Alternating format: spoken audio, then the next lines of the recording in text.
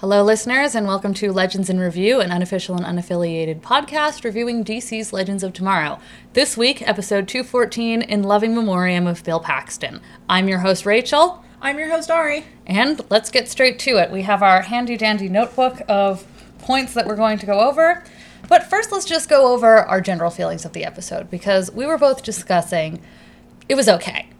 It was really disappointing because we watched this with a friend, and I literally looked over to her and said, "Oh God, I'm sorry this is the episode you had to watch with us because the last four have just been really on point in terms of quality, but this very much felt like a breather episode. Like that episode where they had one goal in mind, which was to get the last piece of the Spear of Destiny, and didn't really know how to plan a B-plot around that, so they just sort of threw a bunch of last-minute sweep-ups and plot threads stuff in. It really felt like a breather episode before they were going to get to the big climax of next week, because the next week preview that we got is just a lot is happening at once. So Captain Cold is there, and that's our big deal. Yeah, so a lot is going to happen. There's going to be a lot of emotional stuff, a lot of big stuff, but this felt like the kind of episode where they were like waffling and kind of tying up loose ends, and it didn't really go over very well. You know, it's a little difficult because I do also watch Timeless on NBC, #RenewTimeless, and they did an episode about Apollo 11, and they spent a really decent amount of time dealing with Katherine Johnson and Rufus idolizing her and her saving the day, and when we get to Apollo 13, there's no black people on their crew. I think it was just generic science-looking astronauts. Yeah, it was generic science-looking astronauts, and, you know, Jax is an engineer and could have had that plot where he says, okay, maybe we can get Katherine Johnson to help us too, because that's a great plot, and we should have that everywhere. But they just did not bother. They didn't do much with the whole, like, they didn't really do a lot with Mission Control. They did not. In their defense, I don't like to defend them, but in their defense, there was not a lot to do with Mission Control, other than, we have to shut down the transmitter for 5 seconds. Yes, there wasn't a lot about that. With Mission Control are, they made Victor Garber sing a dumb song, and Franz got to use his real accent, and that's the only things that really happened with Mission Control. Like nothing else. And so I can't really say, oh, well, they didn't use it. But the whole Mission Control room was just white people. Like, it was all white men specifically, too. Like, you couldn't have at least had, like, 1 or 2 black women in the group? No. Like, and then they had, like, an Asian woman for 2 seconds while she was giving them the tour, and I'm like, oh, that's it. That's our one of maybe 2 Asian women in this season. We've ever seen this season. It's really kind bad. of absurd. But let's move into the, notebook here, which just opens with too many PS1 graphics. That was me. And let's talk about that, because the reason that this episode failed is I can deal with an episode that's kind of sort of tying up plot threads and sweeping up like loose ends. I don't care about that. Mm-hmm. I care about the fact that my number one beef with this show has been, as I've stated in both podcasts before this one, this show does not know when to pick its goddamn budgetary battles. And that was the case here. We got like 4 or 5 sequences, and I'm like, you can't afford this. Stop doing that. And they kept fucking doing it. Yeah, looking at space, first of all, I knew it was expensive, but the fact that they paid so much money for something that looked so bad. Like absolute trash. The scene where Rey gets the flag literally looks like some fucking joke YouTube video. Like, that is some... I don't want to insult YouTube animators, actually. No, you guys do amazing work. It literally looked like some Dingo Pictures crap. Like, it was poorly textured. It looked shitty. I understand the flag wouldn't move because it's, like, zero gravity. Space. But they could have made it look less like a stiff cartoon. Like, it looked awful. I expected some kind of weird meme alien to pop out and just start dancing. Like some weird low res. It was just really bizarre. Bad graphic choices all around, and they kept doing it. Episode. Like, they just kept putting in more useless CGI sequences, and I'm like, why are you don't have the money, and it doesn't add anything. This episode was full of a few really lackluster things, and that was 1, low budget CGI episodes, and did I say, you know what I meant, kids. It's fine. And 2, just emphasizing the relationships that I think really did not matter as much as the relationships that we were all kind of waiting for. there was focus That's a very polite way of saying we were both really disappointed with how they handled the Rip and Sarah plotline, but we'll get to that Not later. disappointed in a bad way, more like underfed. Yeah. I'm hoping they do more of it, but we'll get to it in a little bit because I'm still not done with the graphical shit. She's not done, everybody. Keep going. The last point I have to make is the zero grav stuff was so awful. Like, that's not how zero grav works. Like, that's not... It just looks like they asked... The two of them to push off the walls very slowly and then maybe slow the frame rate down by a couple seconds in Photoshop. It is so bad. Because, I went to PAX East this weekend, and they did have a section in PAX East cordoned off for student developers of video games. Uh-huh. And that was really cool to see.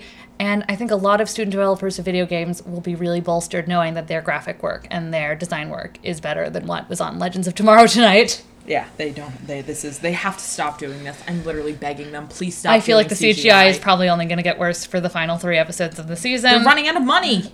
I'm really, maybe by episode 16, they just do what they did in Chowder, where they run out of money. And they just have them doing a table read. And they just have them doing a table read in front of a back screen. I would pay a lot of money for puppets. Stops. The special effects just stop.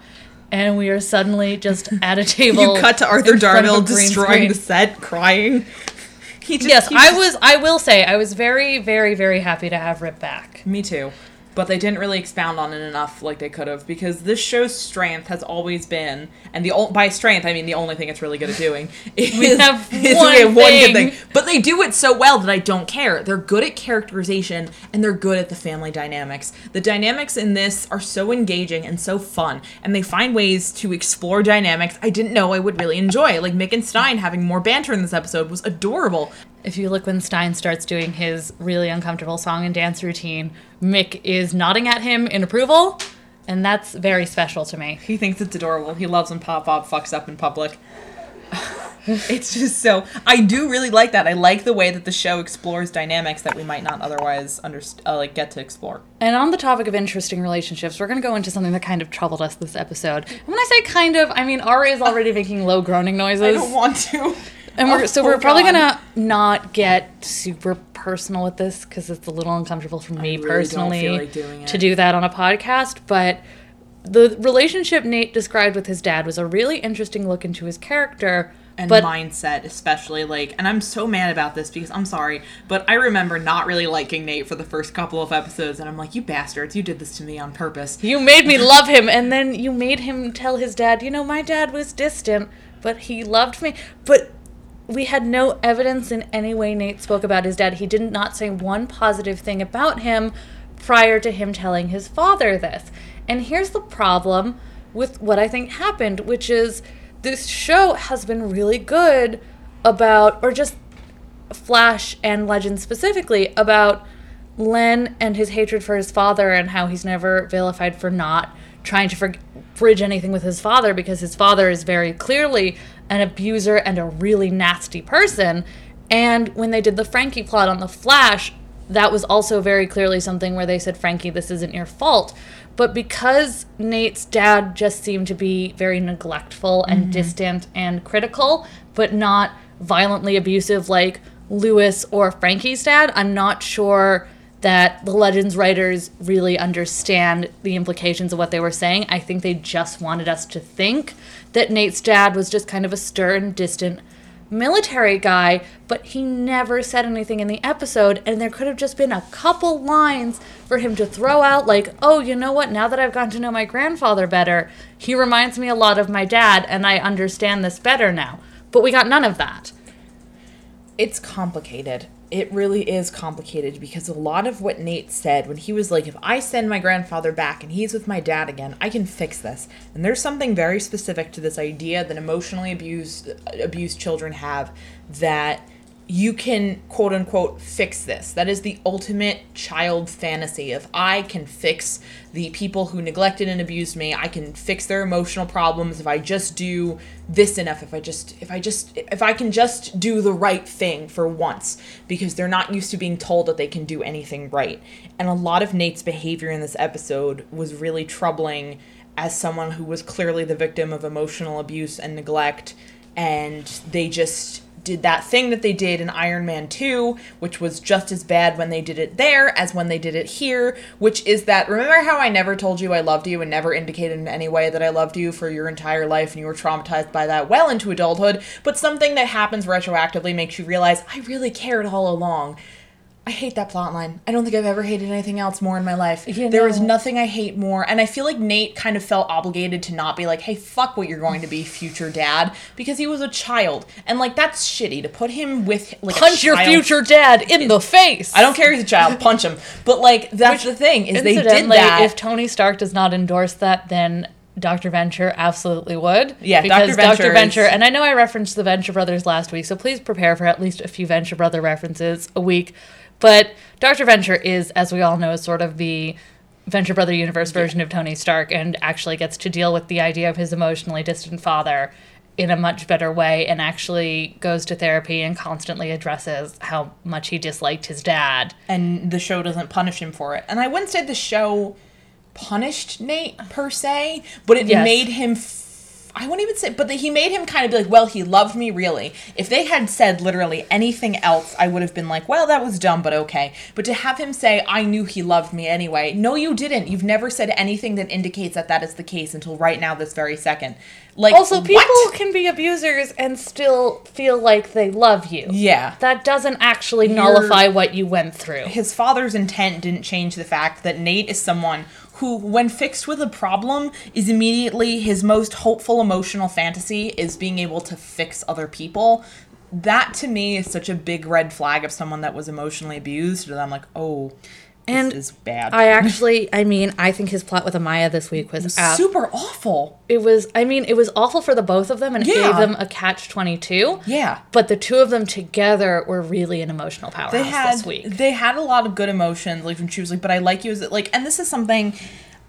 this is something where, like, I've actually been told something very similar, like what Amaya said to Nate, and it was really uncomfortable to see that happen on the show in a good way, like a not uncomfortable bad, but uncomfortable in like a funny, like unsettling kind of way. Mm-hmm. But when she was like, if your dad wasn't the way he was, you wouldn't be you, and I like you, and that's something that I kind of struggle with also because of this idea of like, what if you could fix these things and change these things that you say you want to change? Like, what would that actually do?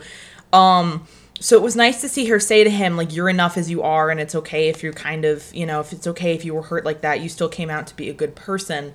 But I'm really happy they had a good emotional moment. I'm happy at the end of the episode that they hugged, that they didn't kiss, that they didn't have that weird off-screen sex joke that Nate had in the last episode, that it was just like a really nice moment of intimacy that they both really needed, and he leans on her like a lot, like literally and metaphorically, and I appreciate that. When he started crying after losing his grandfather, because we actually know that Rip picked him to go to the future specifically because he was going to die if he did not go to the future, so there was pretty much no chance he would have raised Hank anyway.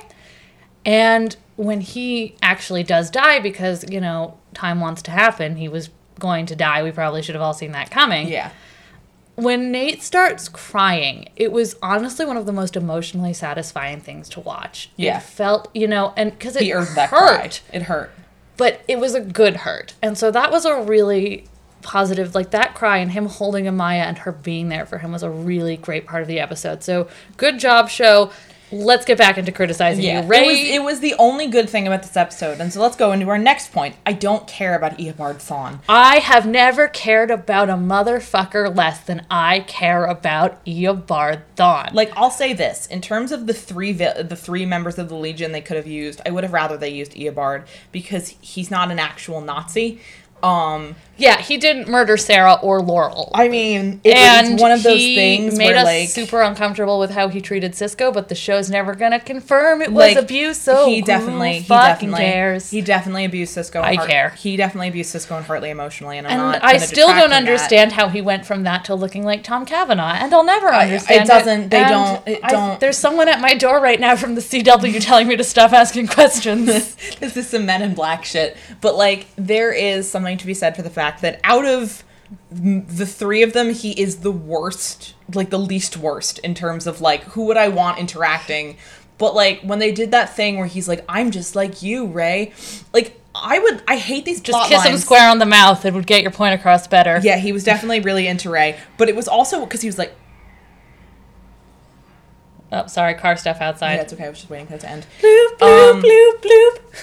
But there is something to be said for the fact that I hate these fucking plot lines where they're like, oh, I'm just like you. Actually, we are alike, you and I recognize I'm saying like too much, but a lot of these words have like in them, so. They do. I mean, here's the only way to do that plot point, interestingly, is to have the hero be like, actually, we're not that alike, and you're just saying that because you're delusional and you want to purport yourself as the hero of the story. And Ray sort of started to do that. I mean, last season, and that's kind of why you can only do it with Ray. Yeah. Because Rip is too much self-loathing to believe that he's like, yes, I am that awful. And so is everyone else, really. But last season, Vandal Savage tried to convince Ray... I'm sorry. But last season, Vandal Savage tried to convince Ray, oh, we're alike, Carter stole Kendra from me too. And Ray was literally like, you're an absolute monster and an abuser. So no. And I'm going to punch your face in. And in a polo. It was that dad polo was incredible. When I want to beat up Vandal Savage, my first fashion choice is dad polo. And, there was sort of that same attitude with Eobard. Like, I think Ray realized he was a good asset to have, but the entire time Eobard was like, I'm just like you. Ray always had a counterpoint. Ray also stonewalls him, which is really nice. Like, it was just so nope, good. He's not letting him monologue. And that is the smartest thing to do with men like Eobard. And he does just stand there with the gun, and then his watch blinks, and Ray kind of smugly goes, oh, your time is up. You should go. That was smart. And doesn't actually prolong a conversation with him. And that's why the only kind of character you can have an I'm just like you, really conversation with is Ray, who is easily the Wirt of, well, no.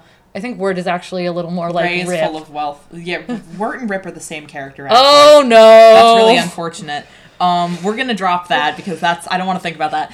That's sad. But with Ray, I think he had put two and two together because there's nothing to indicate that he would have known about the time wraith until... Yeah. But then when They all had that discussion about it when they were all up in the middle of the night trying to figure out what was wrong.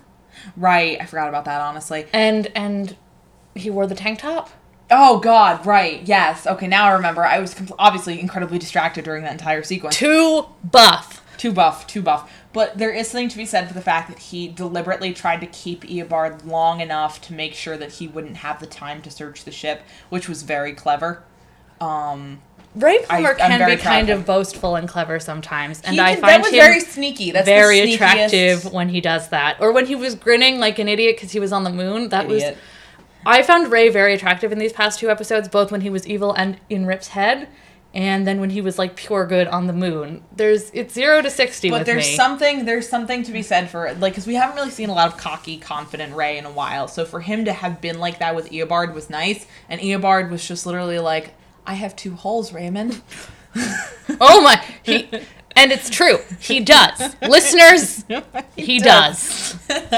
But I think we have to talk about we've actually been praising this episode a lot more than I intended to. Yeah, last week we're like, we love this episode. Criticize it. This week we did not like this episode at all. Praise it. Now that I say that, I'm like, right, because I want to explain why I didn't, why there were good things. But let's go to what I really didn't like. Yes, it just says, Ari has really lovely handwriting, by the way. Are you kidding me? No, Ari went to Catholic school, everyone. And when you go to Catholic school, you usually learn cursive first. And so Ari has that lovely cursive that you get when you learn... No one's ever called my handwriting nice. Everyone always says it looks so ugly. I love you. Everyone is absolutely fucking wrong and should eat a dick. That's so nice. Okay, so the next point just says, not enough actual captain fights. And this was, we got promised. I wouldn't be so pissy about it if we hadn't gotten expressly promised. Not only did we get expressly promised, they showed Rip kissing Gideon in the previously on. I think just to hammer on the point that he wanted to fuck a ship, though. Who among us doesn't want to fuck the time ship? And that was a weird sentence to say.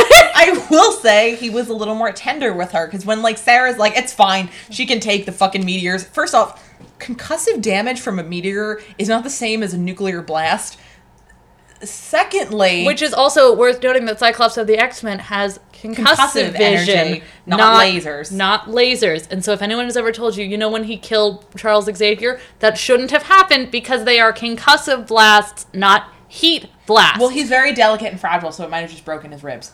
Good. And then he might have died. Break Charles Xavier's ribs. I'm not mad at Scott Summers for killing Charles Xavier. Me I know either. this has nothing to do with Legends of Tomorrow. We should, yeah. But kill matter. Charles Xavier every day of your life. It's fine. There is something to be said for the fact that, like, Rip is a little more considerate of Gideon's feelings, or such as they are. And he's like, no, we can't put her in danger like that. She's going to get hurt. And I'm like, right, because you just made out with the construct of her in your head an episode ago. So you're really thinking about how this might hurt her feelings. And that was sweet. But we were promised Rip and Sarah fighting over who gets to be the fun parent and who has to be bad cop. And we got, like, none of that. Was it somewhat satisfying to see Rip concede to Sarah? Yes. To an extent, because it's something where I'm like, he really should, I hate to say this, he really should feel a little more possessive of his ship and his title, because he is literally the last Time Master, and he made sure that the rest of them were dead because they were a bunch of, genocide abetting lunatics. He should feel a little more like, hey, this is my ship, I made out with her. Could he? I think they're probably going to do a little co-captaining stuff, because I want one of them to stand Rose style at the front of the ship and the other one to stand behind them Jack style. And then the first one is going to spread their arms like a swan and yell, I'm king of the world. But who's who is up for the show to decide. Phil Klemmer, if you're listening, Rip should definitely be Rose. Rip should definitely be Rose, because he's very light and Katie's very buff. But, there is something to be said. Yeah, can we... Hold the phone. I just want to point out that Sarah could absolutely beat Rip 100 times, 1,000 times in an arm wrestling He's not contest. Physically strong. I've actually always liked that. I think that's why he loves her so much. I think that's why we all love her so much. Yes. But there is something to be said for the fact that Rip has always loved the fact that Sarah is very physically strong and capable. Rip is very good at sharpshooting. He's got a good hand with a gun, but he's not physically strong. Like, if you slap the gun out of his hands, he's basically useless. But that's why I think it's like, if he's not captain, then what is he doing? And, like, I don't think Sarah is going to want to take that from him. So I'm hoping next episode she says, look, this is literally all you have left in life. You have to at least be co-captain with me, because I don't know what's going to happen to you if you're not. But conversely, Rip needs her to be at least half in charge or mostly in charge, because he, as I said before, is so completely out of control. He has no stability in his life. He feels like he cannot control anything about himself, anything about the world around him. He needs someone to ground him. So he's Sarah, like a less sexy version of the One Direction song No Control. You should see the look Ari's giving me right now. I didn't lie. That was bad. That was bad. How dare you? That was No bad. Control is a classic. I said I don't want to talk about this. I said I don't want to take it. I know that song. Actually, yeah, you're right. It's not that bad. But that's not my point. My point is it's not like we're not comparing it. My point is that Rip really needs a level of control that Sarah being captain provides. It takes a certain level of decision making out of his hands that he cannot have right now. And that's really good for him, because it's totally in a BDSM context where I paused deliberately so we could cut that out, but I'm like, literally, the more I talk about this, the more I'm like, she is gonna have to tie him up and whip him until he is fucking red. Put it in his front hole. Because it's the most weird, like, it's the most weird BDSM stuff. The more I talk about it, the more uncomfortable I get, but I'm just really annoyed with the fact that they were just kind of like, okay, well, they're friends again. Like, Sarah doesn't seem to have held a grudge in any way, shape, or form. And Katie, the way that Katie spoke about it really kind of gave me high hopes that Sarah was going to try to talk about how she feels with Rip. As much as I liked what they did. I think we all need to just come to a point where we just don't believe cast interviews or anything they said, because I now am thinking about how Sierra and Falk used to talk about how the Hawks are like an old married couple and banter constantly, and then Carter died in episode 2. When we had them for... So... Everybody lies to you except the two of us, and we're the only people you can trust. Briefly, as they did, though, they did banter a little bit in the pilot episode. They had that kind of like, oh, I had her, I was going to handle this. Oh, you were going to handle this. What are you talking about, idiot? Like, they were kind of bantering, but we didn't have enough time with the two of them together to really get that. That interview makes me think, I'm like, oh god, did Falk know he was going to get killed off that fast? Yes, he did. Oops. It was immediately, when he got cast for the role, they said this is a short-term role, but you will be Hawkman, which is good. Which is good. But still, the point remains is that, like, I'm hoping that resentment comes back. Or maybe not even resentment, but I want them to at least talk about... It needs more dynamic. It needs more, because as much as I like what we're getting, given that the past 4 or 5 episodes have been very kind to us on the Rip and Sarah front, this was a really big If by letdown. kind you mean just emotionally jerking, because Rip killing Sarah or attempting to is not actually emotionally kind, but it was. It was good. So good. It was good for my heart, but like not in a good way. If that makes any sense. It was, like, fun. I enjoyed suffering. But, there was nothing Ari in this pointed episode. out something about how once Nate's grandfather knew that Miranda and Jonas were dead, he basically went to Rip and said, well, she's not getting any deader and Sarah's available. Yeah, there was that whole conversation that they had. He was basically, you have to stop living with your guilt and go forward in the moment, right into her tits. And, like... He obviously didn't say it like that, but it really was it's like, come on, she's right there. Like, they are slowly pushing for Rip and Sarah to get back together. Well, back together implies that, but, like, they are pushing for Rip and Sarah to kind of become a thing, but it's going very slowly, and this episode didn't really do anything to further it, which would have been fine if we had been told that this episode was going to feature more like Nate reconciling his feelings about his grandfather and his father, but we really didn't get a lot of indications that the Commander Steel was going to be like the major crux of the plot, so that was just kind of a letdown. Yeah, I did like them toasting each other at the end, though. That was really cute. And Sarah being like, look, we are all a bunch of garbage disasters here. Yeah, Sarah's speech to the end of him at the episodes, which sounds like you're an outcast and a misfit, which was a little too close to becoming one of those theater kid songs about believing in yourself. Yeah, it was a little too close dancing to on that. The edge of that. And I just want everyone to know that I am dreading the musical episode like I have never dreaded anything in my life, and I have had to get major dental work done. I don't want to, every time I've had to get an MRI, and I am dreading this musical crossover more. I got an MRI, and I remember I laid in that tube awaiting the specter of death, and I'm literally like, I would rather lay in the MRI tube again for a couple hours and have to watch the Flash musical episode. If somebody said, all right, Rachel, it's time to watch the Flash musical episode, or you can get in the MRI, I'd be like, is the MRI available? Strap me in. Yeah, goodbye. They put a pillow under your head. And it makes loud noises, and you can disassociate. I know this isn't Legends related, but I just want to share the news with you all that I found out today, which is Mon-El and Iris are going to be dating in the musical crossover episode, and I just was struck by lightning immediately after reading the news. I was struck by lightning in the comfort of Rachel's home and died on the spot. Jim Cantiori immediately came in to my apartment, declared it thunder snow, screamed, kissed me on the mouth, and left. So thanks for fucking nothing, Grant Gustin, again.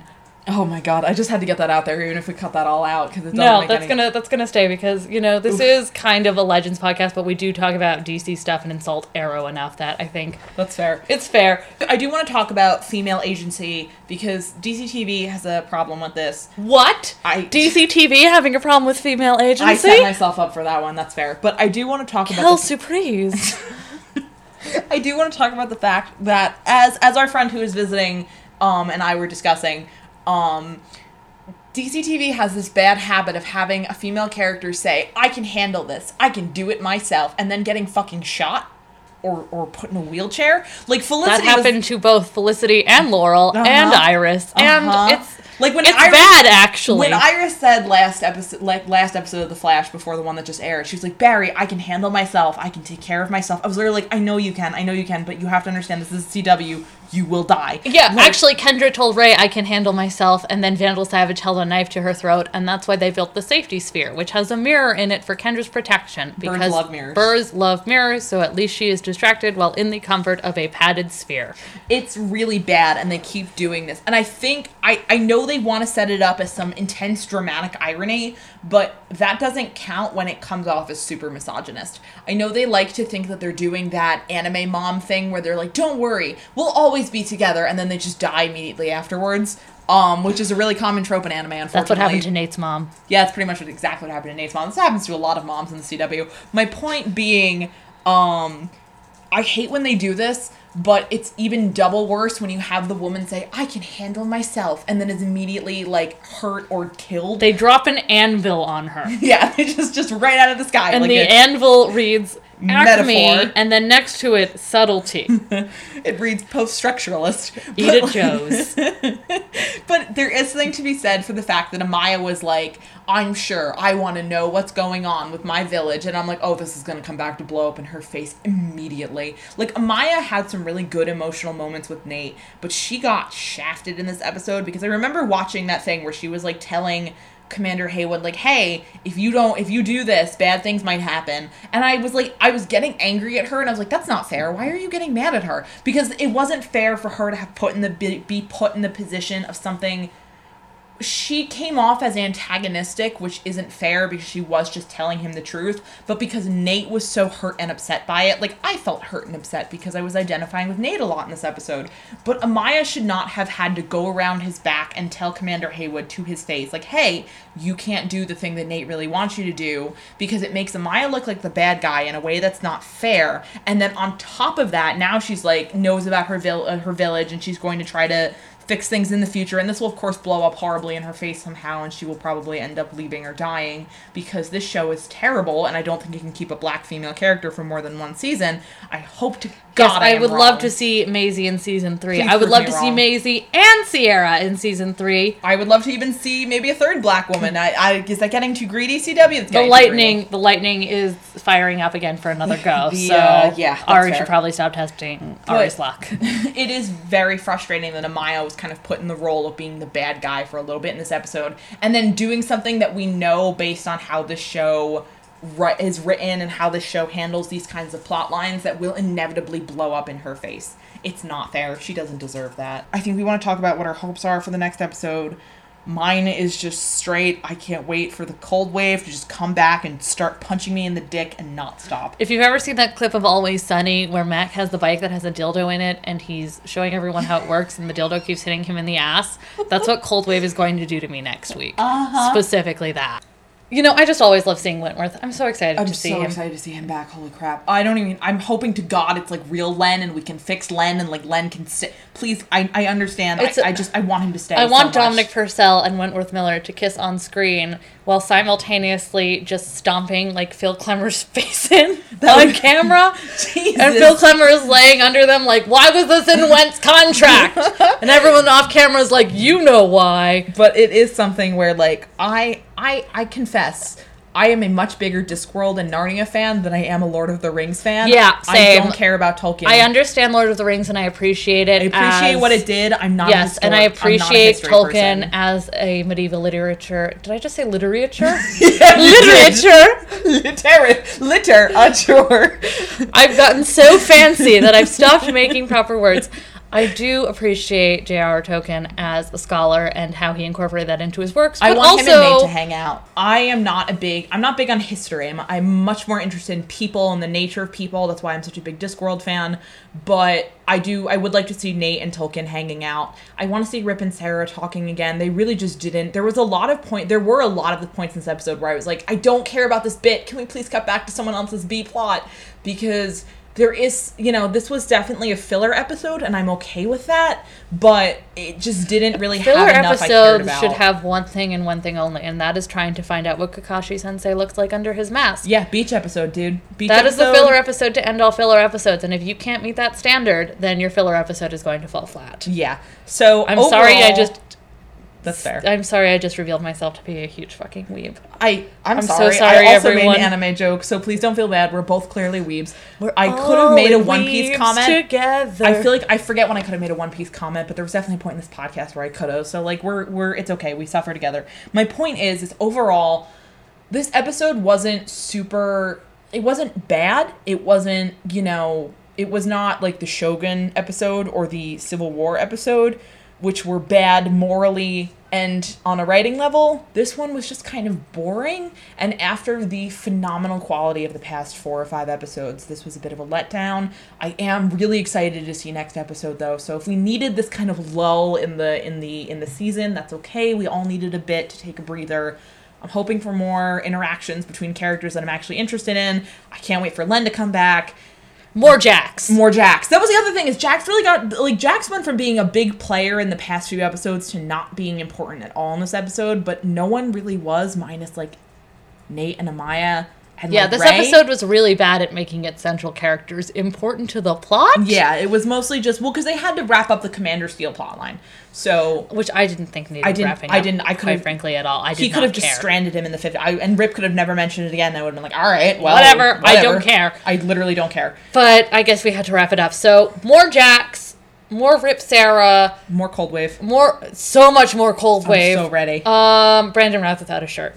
That's it. Our demands are simple. And then, you know and what, also, just to be equal, Katie Lotz in shorts. Yeah, that's fair. In good shorts. In like nice high. Everybody in good shorts. Yeah, everyone in shorts. Next episode is just the beach episode. Everyone's wearing shorts.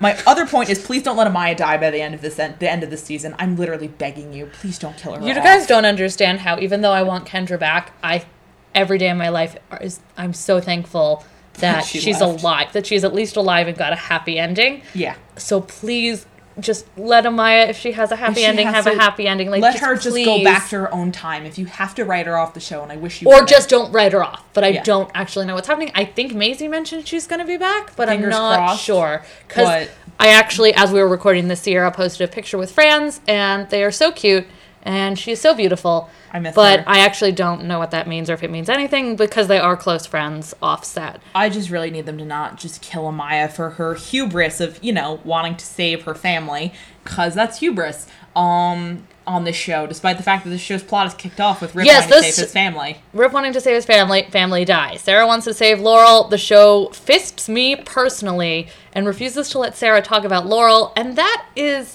really a shitty. Show problem. That is not a Sarah problem. That is a show problem. That's very but much we a show are wrapping problem. up. So that is. We'll discuss it. I want to discuss the Sarah and Laurel thing when the Spear of Destiny comes back, because if Sarah doesn't bring up the fact that she could bring her sister back, that's when we have to be like, this is a really big show problem. Yes, and this show has had better episodes, but this was not a huge letdown, and it had its good moments. It had good moments. So it was overall probably like a 6 out of 10. I would say 17 horses out of 100 horses. Wait, no, that's a really low score. You know what? I'm not going to score it because I test poorly. So I'll talk to you guys next week. It was good talking to you. Peace out, Cub Scouts. Bye.